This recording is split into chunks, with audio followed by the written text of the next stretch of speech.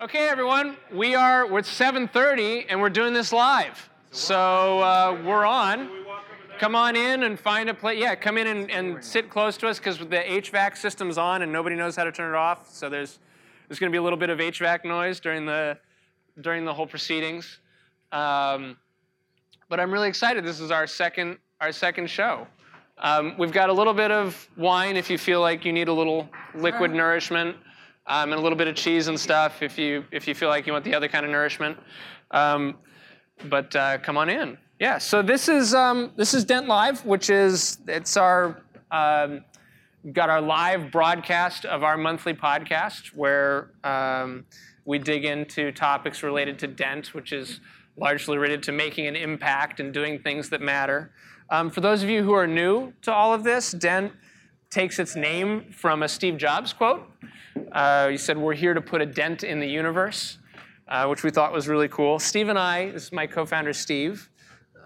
Steve and I founded Dent in 2012 in order to get a better understanding of what's kind of the magic and science behind groundbreaking success.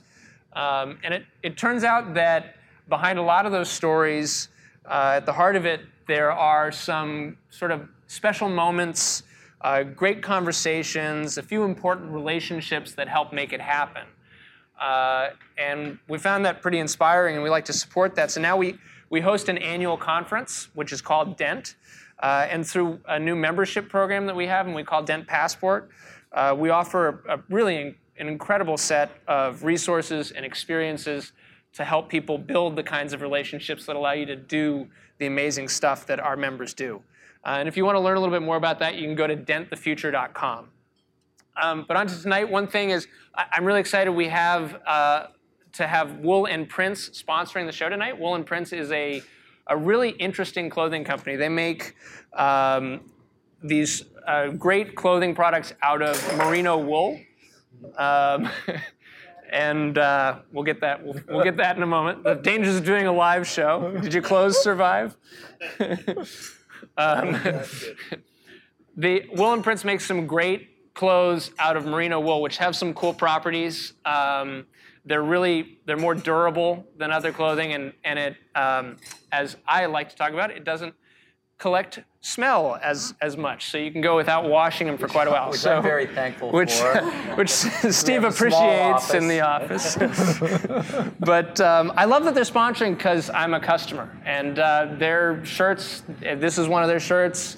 This is one of their shirts. Their shirts in their shirt are the only shirts I've worn for the past 6 months, and I really can't recommend them enough. They're offering a 10% discount on your first purchase.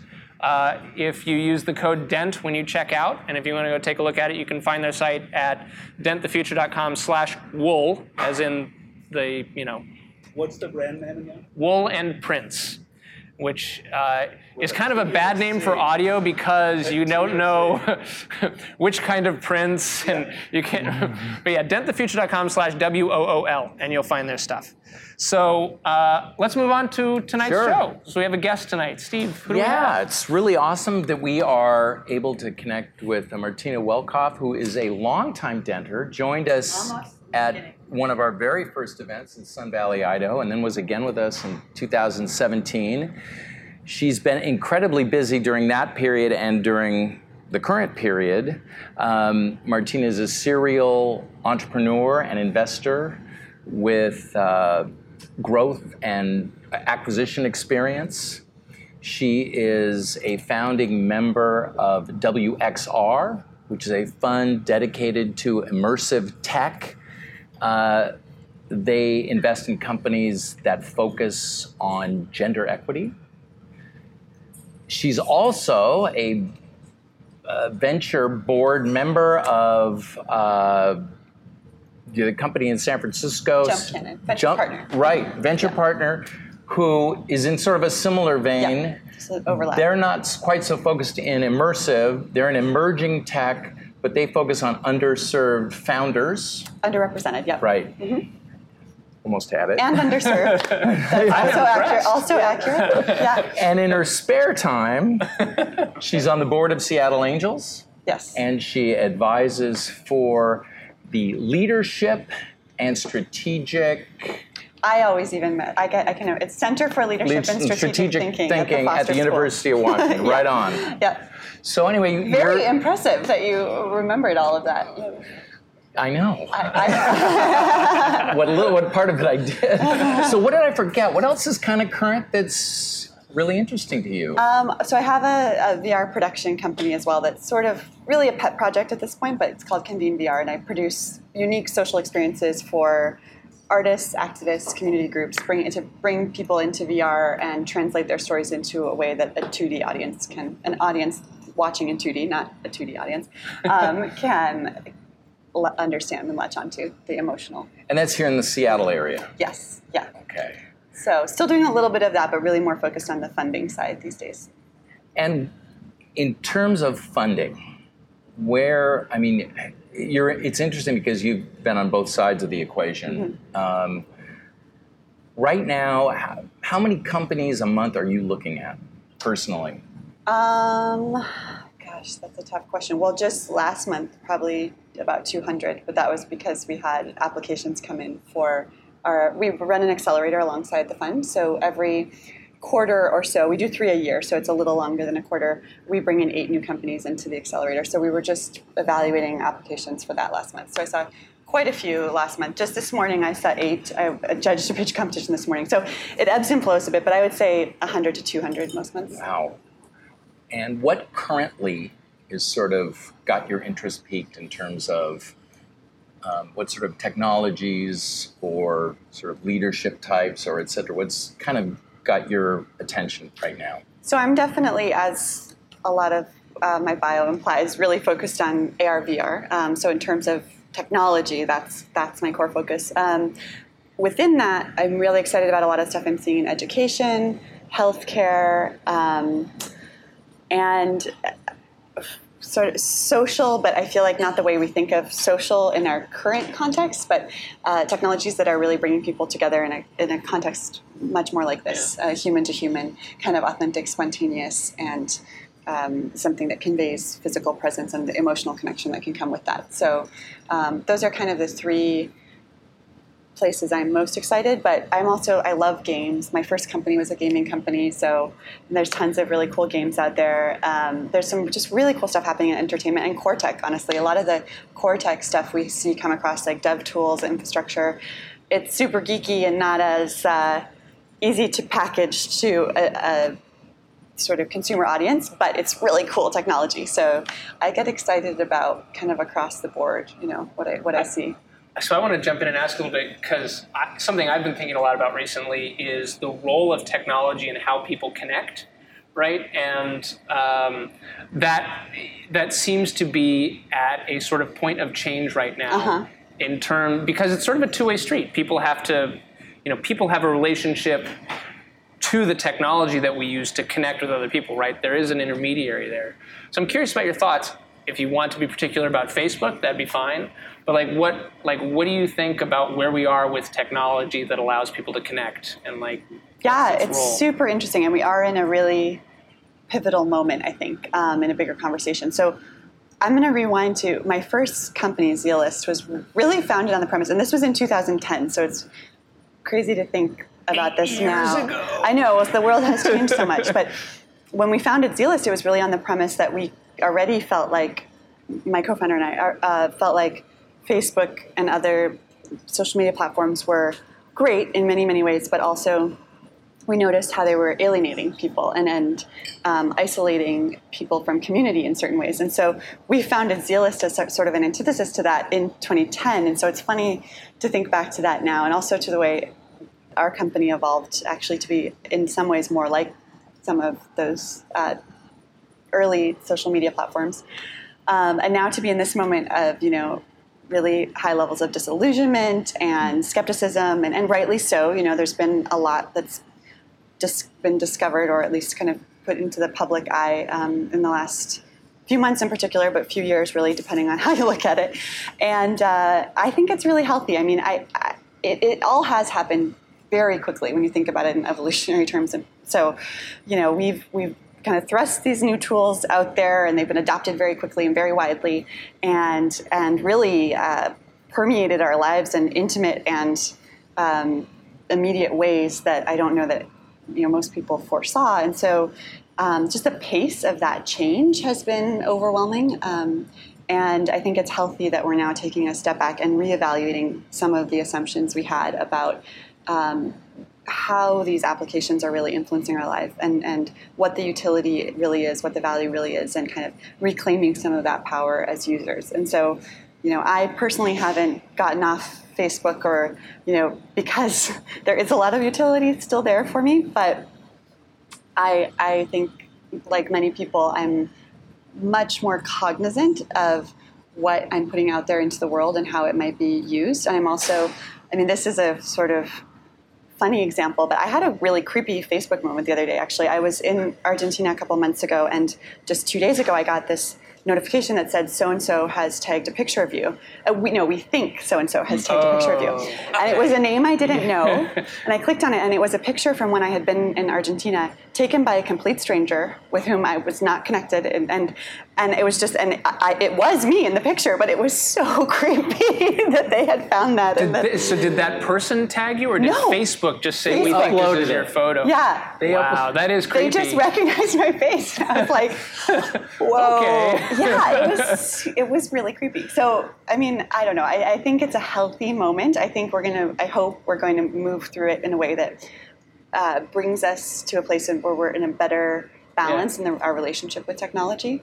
And I think VR actually, and AR maybe as well, will be an interesting component of that. Well, we investigated that a few years ago. We had Nani de la Pen speak at a couple of our events. Mm-hmm. And that was where I became aware of this idea of how we can use VR, and in her case it was VR, but I'm sure AR too, to help foster empathy.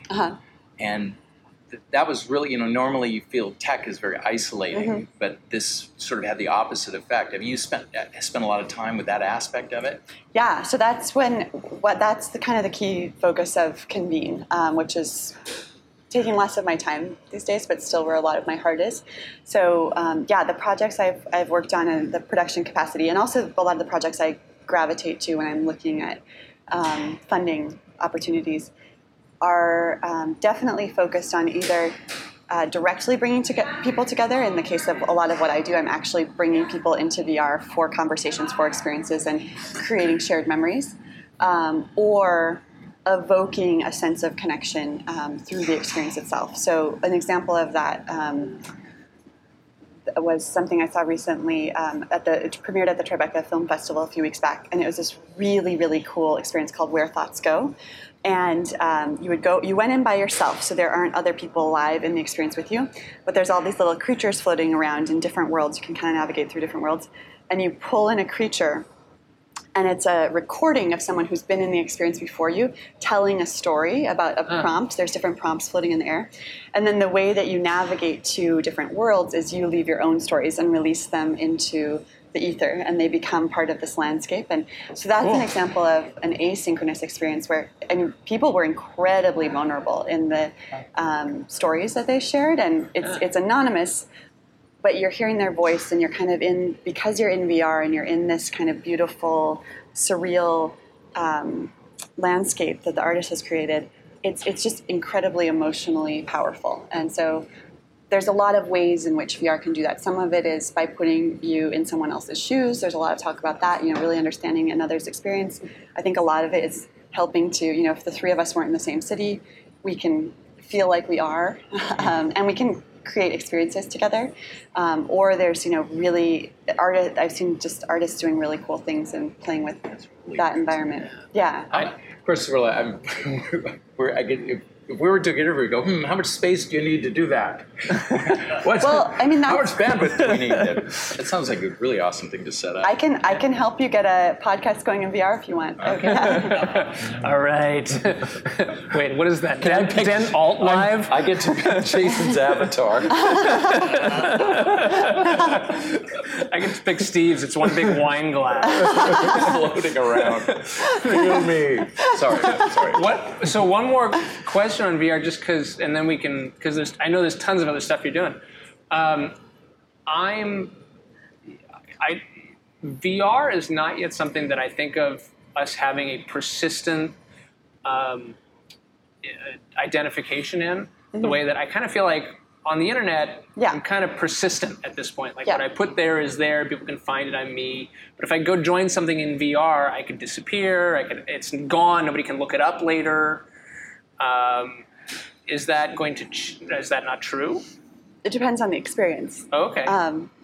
I mean, for the most part, yes, that's true, or at least much more so than it is on the internet. Do you think that because of that analog to reality, the way that VR is set up to sort of mimic the way we go through the world, that's something that's going to continue to be part of that controlling metaphor for VR, or are we going to get to a VR world where it's like, oh yeah, it's all persistent, and everything you ever did in VR is sort of there and searchable and findable by someone else? I mean, it's digital, so it is persistent, and there's a lot more you can measure in VR, and this is part of the worry, and I've been a part of some really interesting conversations around the ethics of VR and data collection recently, because you know where someone's looking, I mean, there are ways to protect users from too much invasion of privacy, but even so, like, the temptation is certainly there for just to collect a lot of data, and in a much more intimate and personal level than we've experienced before. So I would say right now it's early, and there's not really a whole lot that I've seen, at least, going on in terms of there's data collection in an effort to improve experiences and better understand just the UX overall. But I haven't seen so far a lot of personal data collection for the sake of advertising and those kinds of things. But it's not far away. It's definitely going to happen, and so that's a real concern. Is the path. Okay. Yeah, and with if we imagine a future, which I do a lot, where we are completely screenless and AR and VR are irrelevant because it's all just around us all the time, then that starts to become potentially a very big problem, depending on how we regulate that, whether that's regulating from the outside, which may or may not happen, or whether that's sort of self-regulation from the industry. So, well, linked to that is now the other side of that coin. As you are talking to these startups that are in this space, what is the revenue model? Is there one? I mean, I'm sure there's multiple. Yeah. What are you seeing as the potential for revenue models going forward? So with VR, there are so few headsets in the world right now that really B2B plays, business to business, are the strongest. And that, see a lot of that in healthcare, for example, or just enterprise applications in general. Another model that I like in the right context is B2B2C. So, for example, I was just looking at a company that's working directly with brands to create these pervasive characters that will accompany people in different parts of their consumer journey in AR and potentially VR and mobile. And so their revenue model is with the brands with whom they're engaging, but the end user is your typical consumer. And so that's a nice way, particularly now, directly B2C is really hard outside of gaming. There are some companies that are doing pretty well in gaming, but other than that, it's hard to do direct to consumer right now just because the volume of headsets is so small. And the demographic is very, very niche early adopter for the most part. So you're limited in what you can really do there. With AR, it's a more of an open playing field because now so many of our phones are AR ready, but there's additional challenges there, and the technology is even earlier than VR. So B2B is really probably what I would say the safest bet for revenue right now. But that's not to say that a visionary B2C product wouldn't get my attention, as long as they're just thinking about the go-to-market timing in such a way that maps to what I think will be with a real opportunity down the road. What's your projection for headsets? You say there are hardly any out there right now. What do you think the growth curve is going to look like? Oh, it's such a dangerous game to play. So in 2016, everyone it was the VR moment, and the expectations were very, very high, and the projections were quite outlandish in retrospect. So I'm careful in making predictions now, but I think, just from a technology perspective, the hardware is improving so quickly, and there are so many big players investing a lot in developing better headsets.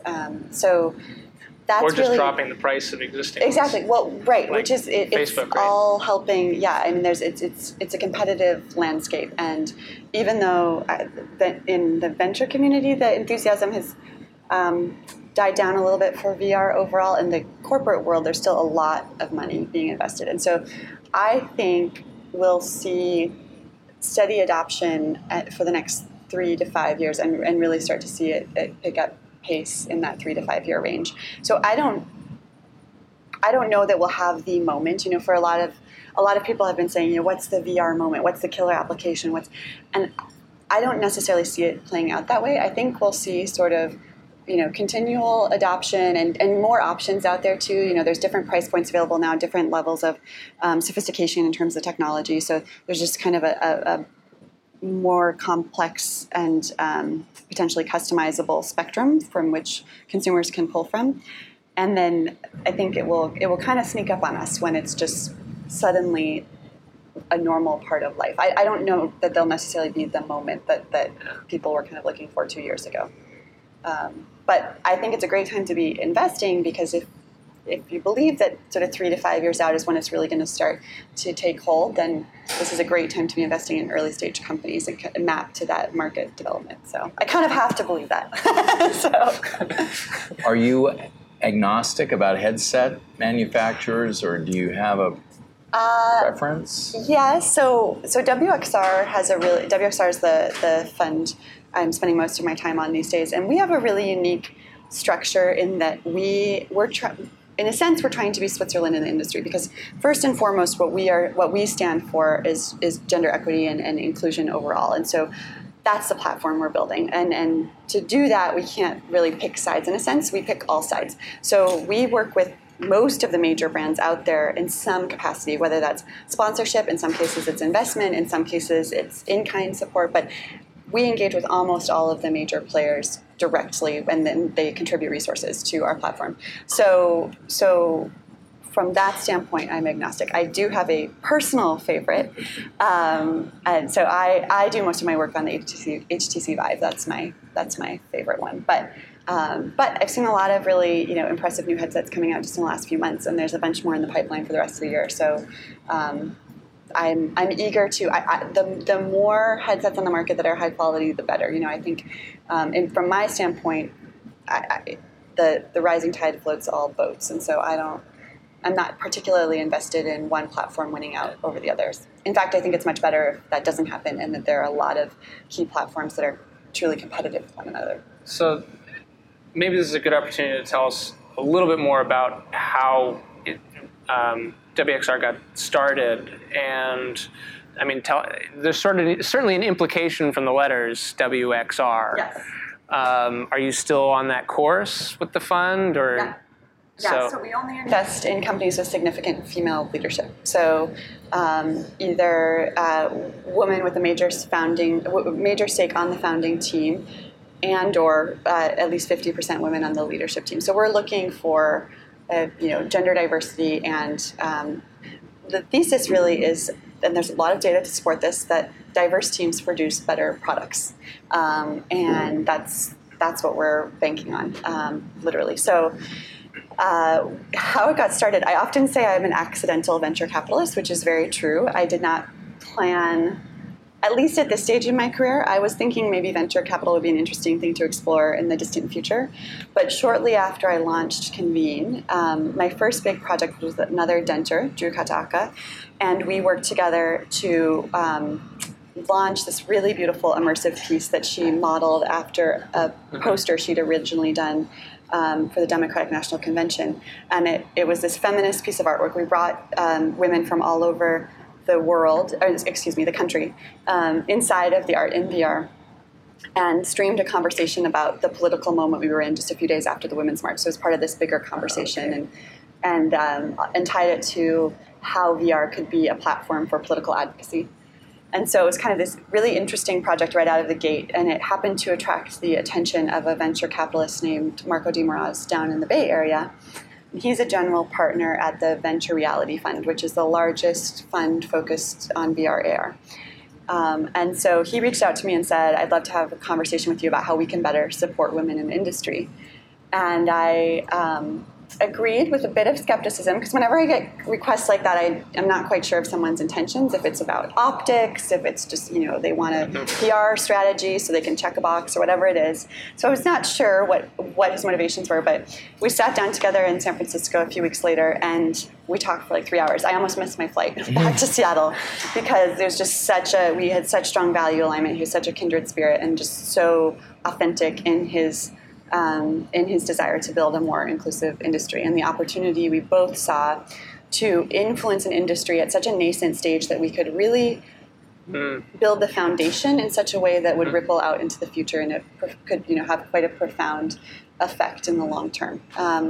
So he was a big catalyst for all of this happening, because he essentially said a few weeks after that, and many conversations later, if you want to build this, because we really focused in on funding being a big gap in the ecosystem overall. Yes. And he said, if you want to go for it, I will support you. And so Venture Reality Fund was our first partner and first committed investor, and they've just been incredible. And so, yeah, Marco's definitely been a big catalyst, and he introduced me to Malia Probst, who became one of my co-founders, and she brought in Abby Albright, who's our third co-founder, and the three of us just immediately hit it off, and yeah, we're just off to the races from there. So it all happened very quickly, and it was just a matter of the kind of like the story you told in the beginning, Jason, of people coming together and finding those common passions and values and starting to build from there. So, well, you're cheating me out of another question, because I was going to ask you about conversations. Maybe we'll round back to that later if there are other conversations in your life that as you reflect on it, were really pivotal. Because that's, we find that fascinating, at least in the context of Dent. We think there's a lot of that drives what happens in the world. And by the way, at the end of this, this whole episode thing lasts an hour, and near the end of that, we're going to have some time for you all here in the studio to ask questions, and also for anybody who's watching on Facebook. We do have somebody watching the chat feed, so if you want to get active there and ask questions, you can start doing that now, and we'll throw them in when it's Q&A time. But that'll happen in probably another 15 minutes or so. Back on the venture capital side of things is mostly what's taking up your time these days. And how has that been? Have you, you were on, I know as an entrepreneur you worked with VCs, but I assume that you've sort of had to forge a lot of your own pathways, or like figuring out how to do this. Like, what is the right way to be a VC, especially a progressive VC, looking at opportunities with women founders in a new industry? Like, what's a big challenge that you've had in that, it's been a year? Or about 18 months. So a year and a half. So what's a challenge that you've tackled that you feel like, oh yeah, that was unexpected, but we kind of got this now? And what was... the learning curve has definitely been steep and humbling. When I sort of started this journey, I thought, well, I've raised money, so I understand the fundraising process. How hard could it be switching to the other side of the table? But I guess one of the biggest things I didn't factor in is really a key part of the job requirement is saying no a lot. You say no a lot more than you say yes.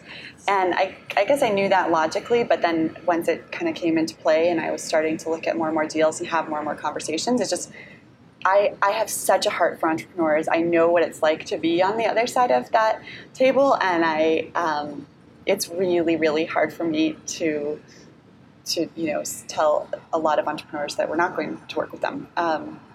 So that, I would say, emotionally and I guess stylistically has been really challenging to figure out how to do that in a way that's true to my values and honors and respects, all the people I'm meeting with and the work that they're doing, while also, trying to make the best decisions I can as an investor, which is another piece that I'm always trying to improve. And this is, I guess, the kind of lifelong, career-long pursuit, is to learn what my system is for evaluating companies and pulling from the wisdom of investors who've come before me, and also realizing that, I mean, I see just by virtue of the homogenous demographics represented overall in the startup world, that that's a flawed system. So I don't want to completely replicate it. You know, I want to adapt and learn and grow and really make it my own and look at my own biases and better understand my own blind spots.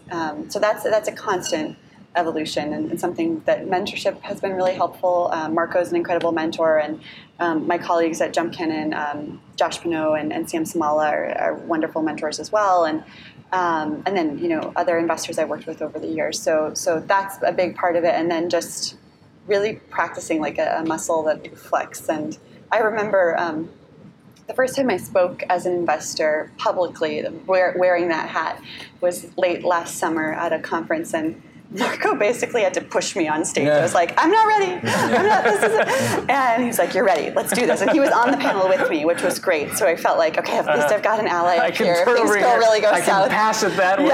Yeah. And it was great. We had a blast, and it was like fairly low stakes. Not that many people showed up, so it was fine.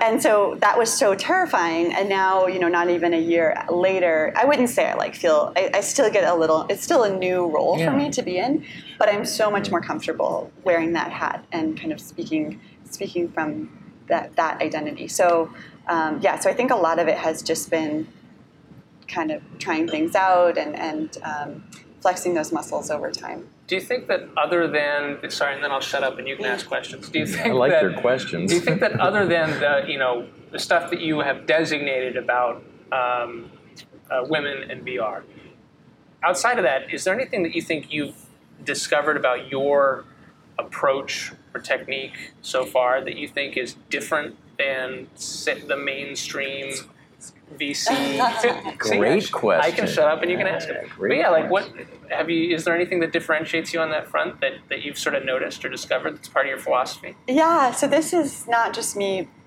personally, but WXR more broadly. We try to be as transparent and accessible as possible, recognizing that a lot of venture is based on networks, and in a way that's great, but it also means that it shuts out a lot of people who don't have access to those networks and don't have access to the information they need to get to those networks. So what we've tried to do, I think that's really different than a lot of venture funds, is we've developed a very, very public brand, and we have application processes that are open to the public every quarter. And we try to advertise that in as many places as possible, really reaching out to a lot of different communities around the world. Actually, we get applications from all over the world, so that as much as possible, we're at least giving people the opportunity, whether or not they choose to apply, but putting it in as many places as we can so that we're drawing from a broader audience than a typical VC, and then trying, and again, it's imperfect, but trying to develop a process internally where we're being really honest about each of our own biases and blind spots, and kind of calling that out in one another, and improving the system over time so that we can become less vulnerable to some of those pitfalls that have happened over in venture. We constantly cite the research done by NASA and Harvard on crowdsourcing innovation and how non-traditional participants are so important to creating the best solutions, the best new innovations. So that's clearly what you guys are doing.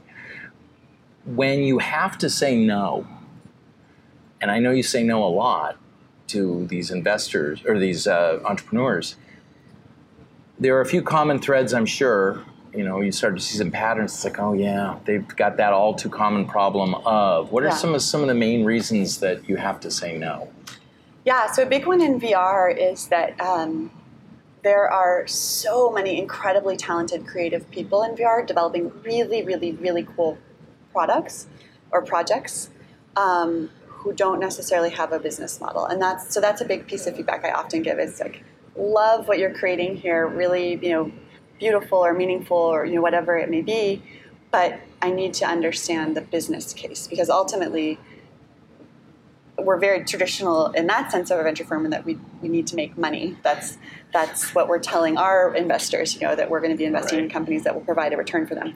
So that's a big gap I see often, is that there's a very strong creative orientation in the VR community overall, and sometimes there's not necessarily the business case to accompany that. And I think that's also a virtue of being so early, and to some extent, the market hasn't formed yet, so it's really difficult to figure out the business cases. But I think one of the pieces of feedback I got from an investor early on when I was pitching Zealous, my first company, was he wanted to see really detailed projections. And I was like, why do you want to see these projections? It's just all made up, and it's not going to be true to reality anyway. We all know that. I was kind of resentful of he was pushing me so much on this, and he ended up being one of my favorite investors. I'm still good friends with him.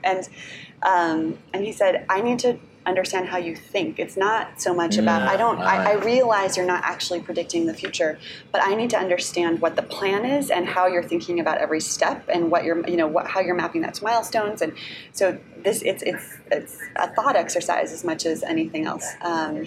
And that was a big epiphany for me. I like the live studio watching I was like, stream. I hear we got the echo of I thought I was in the Twilight Zone for a minute there. Yeah. Oh no, it's happening again. But yeah, so I think just even at the early stage, where I think most investors, at early stage investors, recognize that you don't know what's going to happen. There's a lot you're going to learn along the way, but just having a well thought out plan and a deep understanding of the market you're going after is so important in building credibility, and also opens up the opportunity for investors to weigh in, and who may or may not know more than you. I will qualify that. A lot of investors probably don't know more than the founders they're talking to about their market, but sometimes maybe they do, and so it opens up the opportunity for a conversation and for investors to offer insight, and maybe that's a great way to deepen that relationship. Well, I'm going down the rabbit hole, but has it ever happened where someone comes in and they don't have the business model, but you go, wait, I think I have the business model for you? It actually kind of has happened at least once, and it kind of terrified me, because we had a conversation and I was like, well, I don't think what you're doing is going to work, but have you thought about this? And I won't give any details because I want to. And then a few weeks later, she came back to me and said, we completely implemented everything they said. And I was like, whoa. I TBD whether or not it'll work out, but she was super excited, and this is very recent, so we'll see. But I was like, okay, it's just a suggestion. That's like me and my kids. It's like I can suggest something, and I come back and they've taken it as an order. It's like, oh yeah, I forgot I'm your parent. You have to do what I say. Yeah. So how your allocation of your investments, your portfolio, how much of it is Seattle or Washington State versus California, say? So with both funds, we're just launching, so it's really, really new and building that out. Right now, we don't have. So with WXR, we've launched the accelerator, and thus far we don't have any companies from Seattle. Although I've seen a couple of really strong applications, and I think we will soon. It's just finding the right time. But my intention with both funds is to bring a lot of that capital up to Seattle and the Pacific Northwest more broadly. So I'm spending more time in Portland and Vancouver, BC as well. And actually, with WXR, just to kind of give you an idea of our geographic distribution from the accelerator perspective, in the first cohort, we had 8 companies. 4 were in California, but the remainder, 3 were in the Midwest, and 1 was in New York. And then this cohort, we have 2 in Canada, 2 on the East Coast, and so we do have a pretty wide geographic distribution. And it is my intention definitely to bring more of that to the Pacific Northwest over time. Awesome. But we're pretty new, so give me time. The gravitational pull is just beginning. Yeah. Well, and it's also in my own best interest, because then I don't have to be on airplanes as much. I was about to say, you've got to be logging the frequent flyer miles. Yeah. So I want to bring us back to, and kind of put you on the spot a little bit, about conversations you've had in your life. Mm-hmm. Like if you think about sort of pivotal moments, obviously we talked about a conversation you had where you almost missed your flight and you ended up becoming a VC. Is there another moment that you think, as you reflect on yourself, like, would you share with us, a pivotal conversation, a pivotal relationship, a pivotal moment maybe it was about, co-founding your first company, or maybe it was... Yeah, I mean, that's definitely the one that other... comes to mind, actually. And so many, basically every aspect of my life now emanates from that, from founding my first company. So I feel like that's the obvious one. So my co-founder of Zealist is Britta Jacobs, who still is my best friend. We get that question a lot, like, oh, now that it's over, does it all fall apart? No, we are still friends. But the conversation was at the moment. So we were in our mid-20s when we started Zealist, and we had worked together before, and then we each moved on to startups, and that's kind of where we caught the bug. We were, working with the founders. Every day is different, like just, all the chaos and wonderful aspects of working in an early stage company. And so we started circling around, like, we could do this. We had just enough naivete and hubris. We're like, yeah, let's do this. We can totally do this.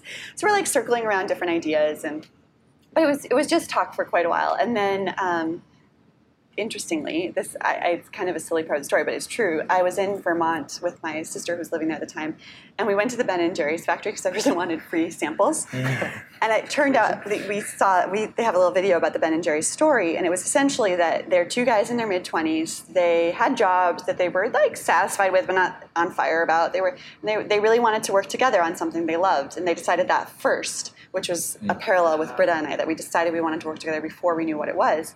And they said, we really love ice cream and bagels, and bagel makers are too expensive, so let's make ice cream. And that was essentially it. And then they started, and the rest is history.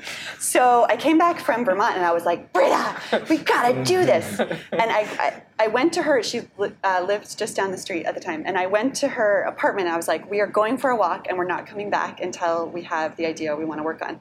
And we walked 14 miles that day. We walked all around Seattle, and we stopped for snacks, of course. But we just walked and talked and went through different, we kind of just cycled around different ideas. And when we came back, we did have the very early idea that would become Zealist. So that was definitely a very pivotal conversation. That's interesting because we have this belief it starts with the relationship. It's based on the relationship. It's people talk about networking. Mm-hmm. It's farming, not hunting. Yeah. That's what we like to say. It's like, let's start with the relationship. Yeah. And that's so what true. you guys did. Yeah. I didn't know Ben & Jerry's, same thing. Yeah, I know.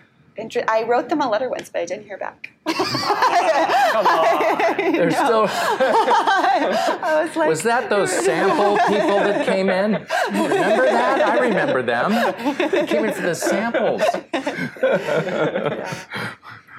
So, do you have any final questions from us before we do? We've got a segment that we do. Should we do that? Stump the band. No. No. we have a segment. So this is our second episode, and we're fortunate to be partnering with this wonderful venue in South Lake Union called The Collective. It's this urban social clubhouse that's opened up, and they've got just a really a beautiful modern setting that includes a climbing wall. And the parking's pretty good. And the parking is not For those of you who do not live obsessed with the parking in South Lake Union, the parking is okay. And they have a climbing wall. And as we've just sort of been alluding to, Dent, we sort of in our DNA, we have this thing about sort of getting out of your comfort zone, doing something physical, getting sort of the blood going as well as sort of that's what feeds the mind. And so we're asking each of our guests if they would like to go up on a route on the climbing wall, and they're all going to do the same route. And they're Some given more gracefully than others. They're given a few opportunities to do so at various levels of grace, and timed. And so we have a leaderboard actually that began with the first episode last month. We had Rick Smith, the founder and CEO of Axon, which is this technology company that's producing a lot of infrastructure and technology behind police body cameras. They're most famously known for tasers. And he went right up the wall. And so did Martina. And so I believe we have footage of your route up the wall here, which we should be able to queue up on this screen and on the stream and roll whenever pretty much. All right. So here we go. This is the best run. Here we go. And you're going up, and you can see that she's following the blue handholds. You go around to the side. There's a little section on the side there, which is tricky for everyone. And up and up, up. Foot's up a little too high for that lower foothold. I got a little. and then you go, you know what, never mind, I don't need that. And then up and over, and then the goal is to get 2 hands on that one way up top there, which is almost there. Done. Good thing I have a reach. Yay! Just go for it. Take full advantage of your height, Yeah. you know?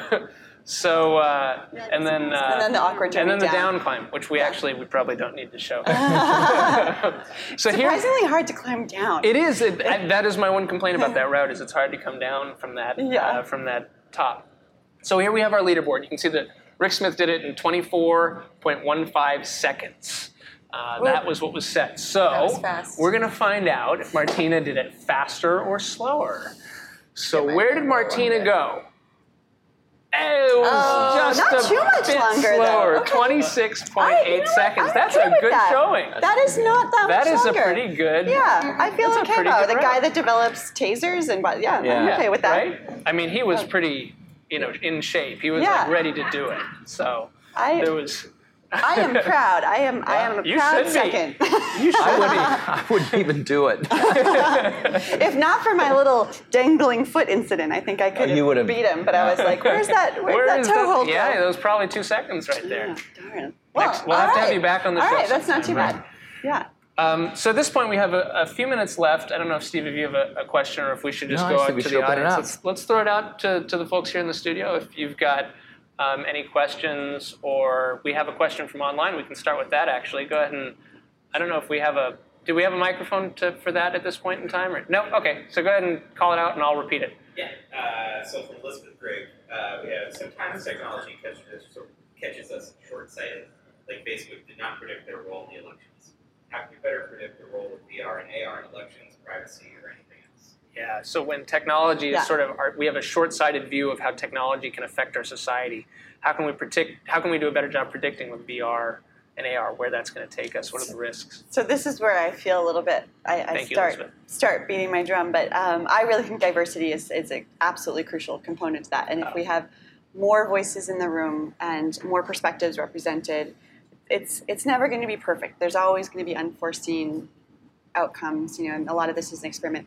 But if we can get more of those voices at the table, we will have better products that are, I think, more ethically developed oftentimes. So that's a big part of why I'm so passionate about WXRs. I think diversity is just such a huge component to avoiding the kind of groupthink and myopia that can develop as a result of teams that don't have that diversity. So I think that's a good answer. I'm going to push on that for a second too, because I want to go a little farther on that. It's like I'm not necessarily convinced that just having a diverse group of people working on something is going to, because we're talking about,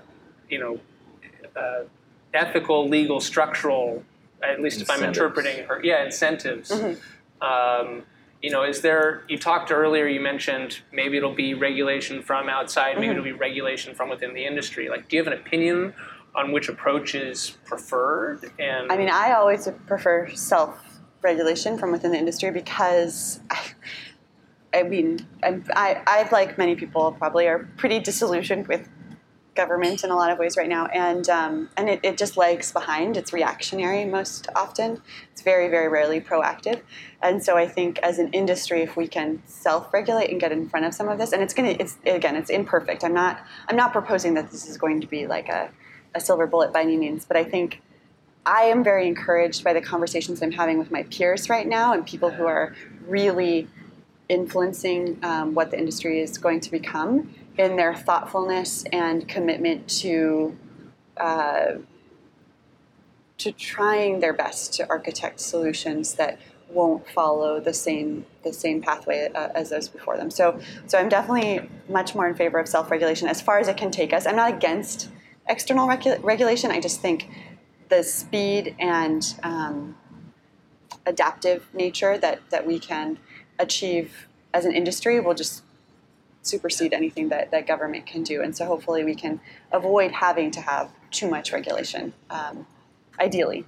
So we'll see what happens. But I do think having different people at the table, if it's thoughtfully, and I mean diversity on every dimension, people coming from different schools of thought and different areas of expertise, different communities can just really offer perspectives that could balance out, My challenge was Yeah. necessary, maybe not sufficient. Yeah, Right. yeah, totally. So, yeah. Totally. Yeah. I think there's a framework that has to happen within in order for those results to really, look very different than what we've seen in the past. Cool. Anyone else in the room? Sure. Sorry. Yeah, so my question is about, like, in your view, for the POCs, for example, women, if they don't know anything about programming, they really into VR, what kind of pathway for them to be like the founder somehow at one point in time? So, like, what's the path for women to entry become point. founders? yeah, Especially and not just non-technical background. Yeah. Yeah. entry and exit, hopefully. Well, that's a long Exactly. pathway, but I'll start with the entry. So in Seattle in particular, there's a lot of really amazing places to plug in. As you know, there's a little bit of a leading question here because I just learned about a program geared at just this very issue. So there's a lot of really cool opportunities in Seattle, like the Female Founders Fellowship. Thank you. That is looking at exactly this. How do we? City of Seattle Office of Economic Development. Yes, yeah. So how do we on ramp people from outside of the technical community into VR or AR? And I really think it starts with just showing up at a meetup or showing up at even an event like this. I mean, this is less geared at solely VR, but just starting to get to know people and listening to podcasts, there's so much information available publicly.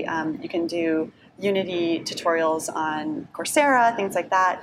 But going back to the theme of relationships, I really think the best catalyst, in addition to some of that pragmatic work that is very important, especially if you plan to go into the technical roles, is just starting to meet people. And I've found in Seattle and elsewhere, the VR communities tend to be very welcoming and open because no one really knows what they're doing yet. So it's kind of like this kind of playfulness and humility and openness. So I think that's really beautiful in that regard. And I would hope that people aren't intimidated to step into that. I can understand how the technology can be very intimidating.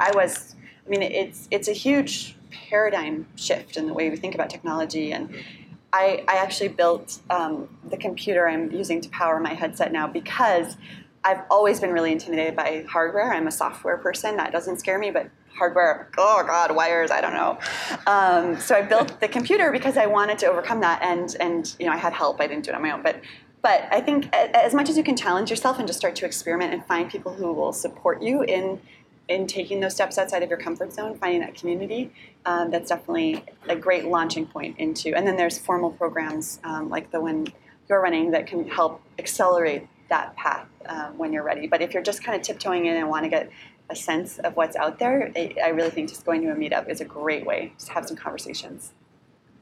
Thanks. There's one over there, and then we'll get you next. But go ahead. So I'm a game designer, and I chose game design because I also believe that it's really compelling to put people in other people's shoes.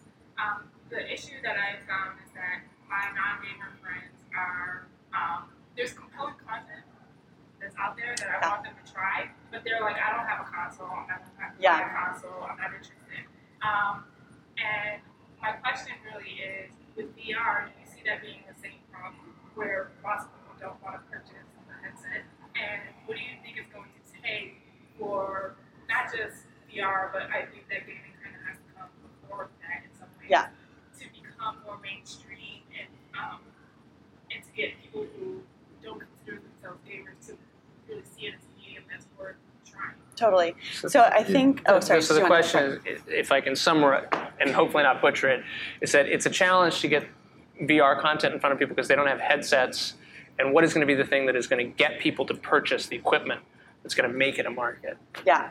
So I think location-based entertainment is going to be a huge, huge bridge to the in-home systems. And in a way that a couple of years ago, I think people were underestimating the importance of location. So what I mean when I say location-based entertainment is arcades or experiences like The Void. I don't know if you've heard of The Void, but it's this really cool arena-style experience where people have they're tethered to backpacks, so that the computer's in the backpack, and you have room scale VR with other people and these really cool experiences. So I don't think there's one in Seattle yet, but they have locations around the country. So I think that's a crucial component to giving people. I mean, I demo VR for the first time for a lot of people. It's one of my favorite things to do, actually. I kind of want to start a YouTube series of first-time VR people. And I always try to just knock their socks off. It has to be the most amazing. Yeah, they absolutely cannot throw up. And that does happen sometimes. If you don't have, there's a variety of reasons that can go wrong, whether it's a scary experience, the content's not right, whatever. There's a lot of technical reasons that it may not be a great experience. So I take the responsibility of kind of being an ambassador to VR very, very seriously. But of course, that's limited capacity. And so that's where I think the location-based entertainment opportunities are really important. And also, I mean, right now, so there's an arcade in Ballard that is, I think, offering a pretty positive experience and a pretty wide array of content. But even that can be intimidating for people to walk into. If they don't identify as someone who goes to an arcade, or there's all of these ways in which it might not appeal to people. So I also think having things like SIF has a great VR section right now where people can experience VR films and CG experiences in addition to... That's the Seattle International Film Festival happening now. Yes, exactly. Yep. Yeah, or I was just at Tribeca a couple weeks ago and it was the same thing. And so there's kind of these pop-ups that are happening more and more where people can jump into a headset, try one or two things, get a sense of it.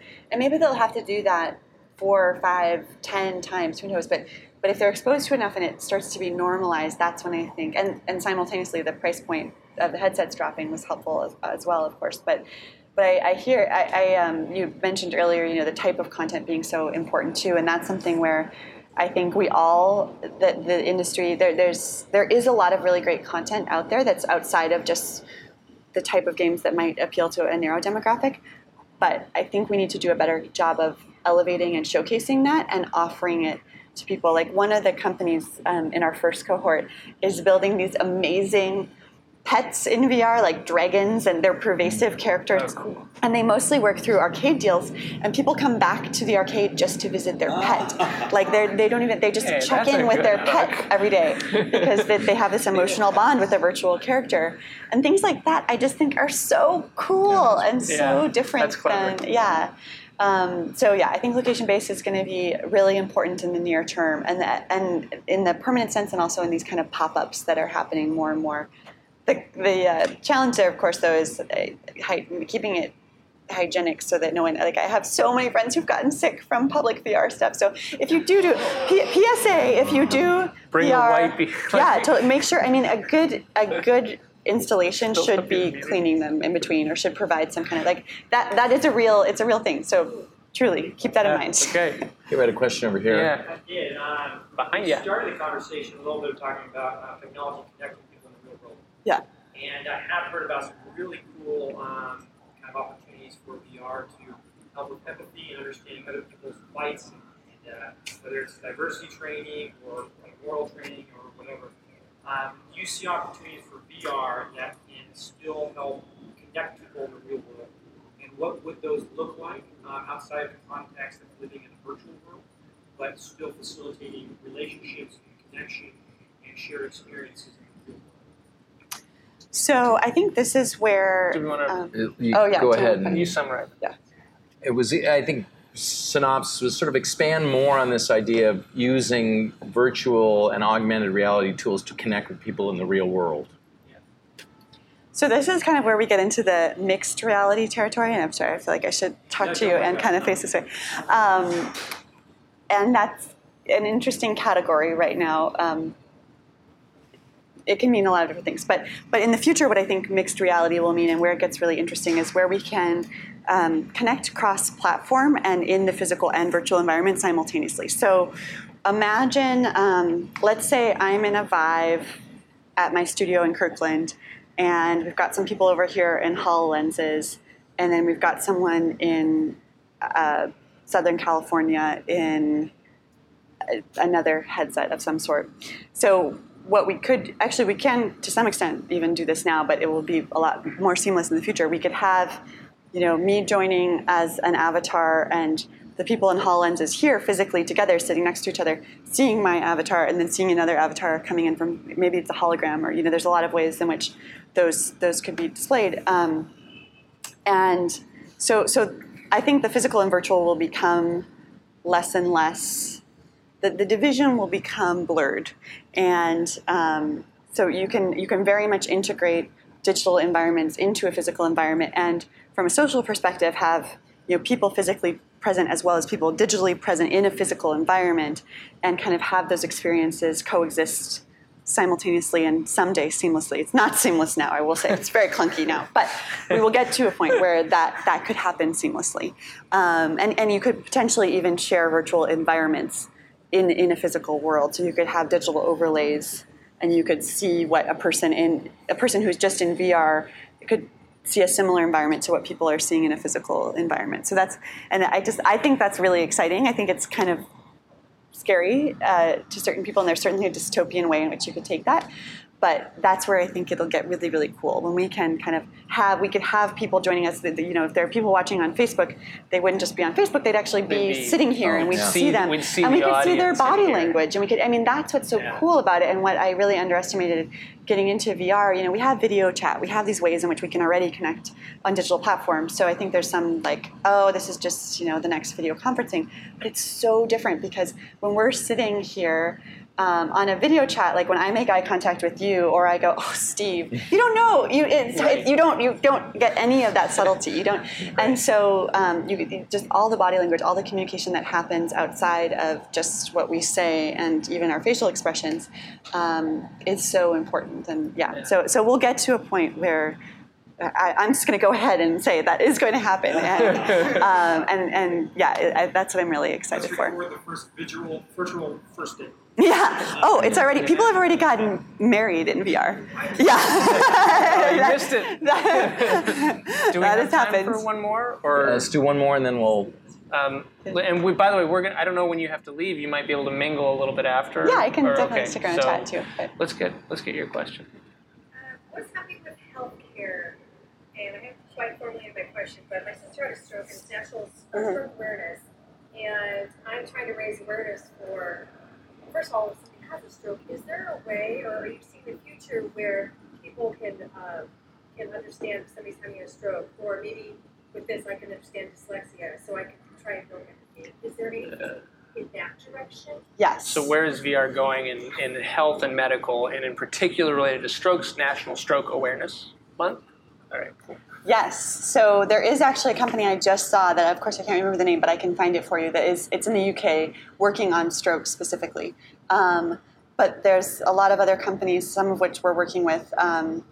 There's one called Embodied Labs in LA that's just joining our most recent cohort, and they're providing first-person experiential education on dementia and I believe Alzheimer's as well. So that caretakers can better understand the experience of people they're working with. And in healthcare more broadly, so there's kind of a few different buckets here. There's the training component where you're training a provider out in the world. It's sort of more about understanding someone's experience and building empathy. And then there's kind of the more tactical side. So another company we're working with is up in Vancouver, BC, called Conquer Experience, and they're building a series of simulations for peri-op nurses to train on surgical procedures in VR. Really, really cool company. And then there's the therapeutic application. So there's actually companies that are working on treatment, and there's some just amazing stuff happening that are like really, really transformative. A couple of examples. One of the companies we worked with in our first cohort is called StoryUp XR, and they're using a brain-computer interface, so a headband that measures brain activity, to power their VR experiences so that they can train people to think more positively and retrain their cognitive pathways. So they've been able to decrease rates of depression and anxiety by having people play these games where the only controller is your brain. And that in these virtual environments where you're advancing through the game by thinking differently.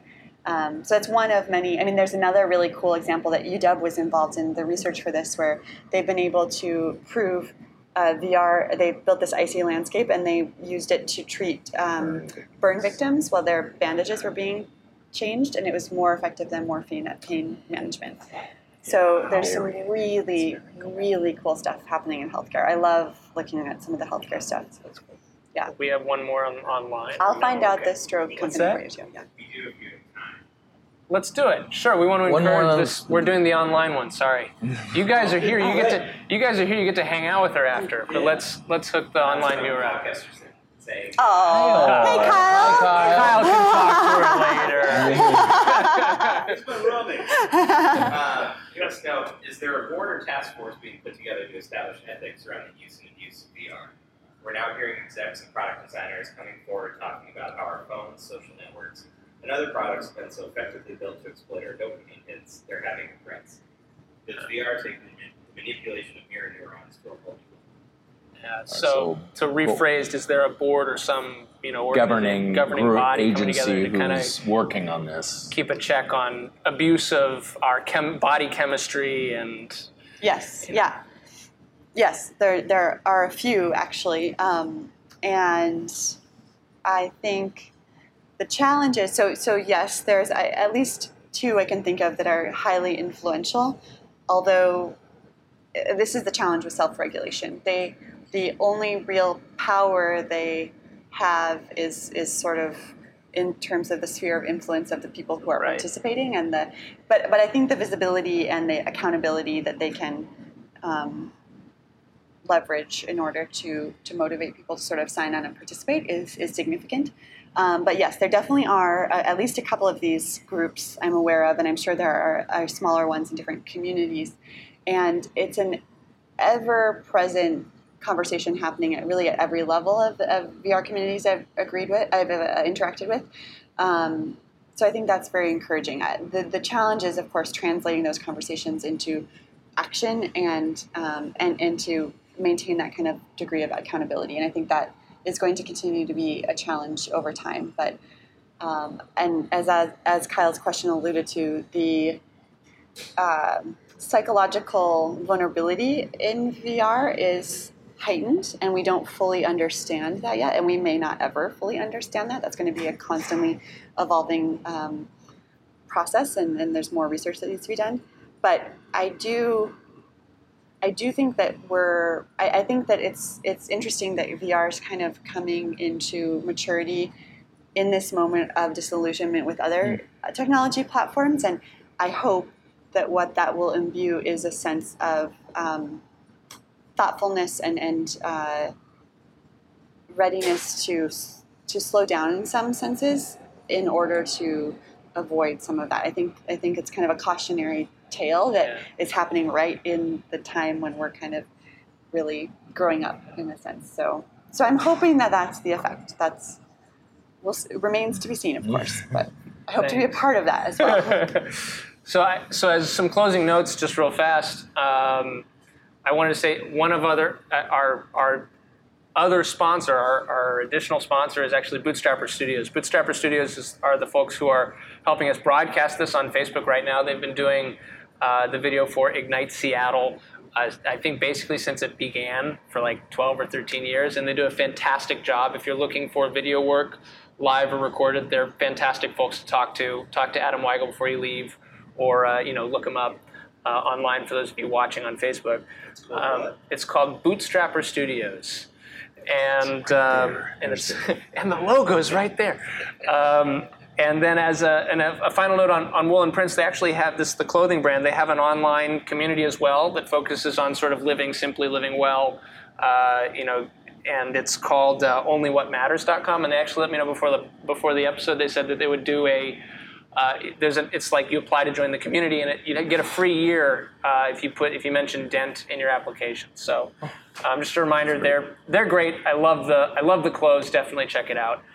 Thank you, Martina, for coming on the show. Thank you. This was really Appreciate fantastic. All right. I'm going to go fill up a shirt. Okay.